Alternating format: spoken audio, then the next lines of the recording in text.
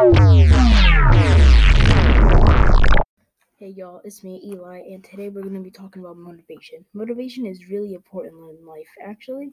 I think it's like one of the most important things in life. Like, you need to be motivated to get out of bed in the morning, make breakfast, eat breakfast, go to soccer, whatever, play video games. Say if like someone is better than you at the video game, you want to get motivated so you can get better than them. Motivation is like kind of like a power. If you have it, you have control of it. With that control comes responsibility.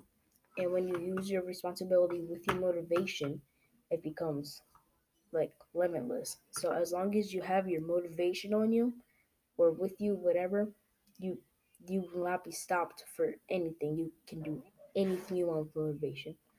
So yeah, that's basically what we were just trying to talk about: motivation and how you can use it in different ways: video games, soccer, getting out of bed.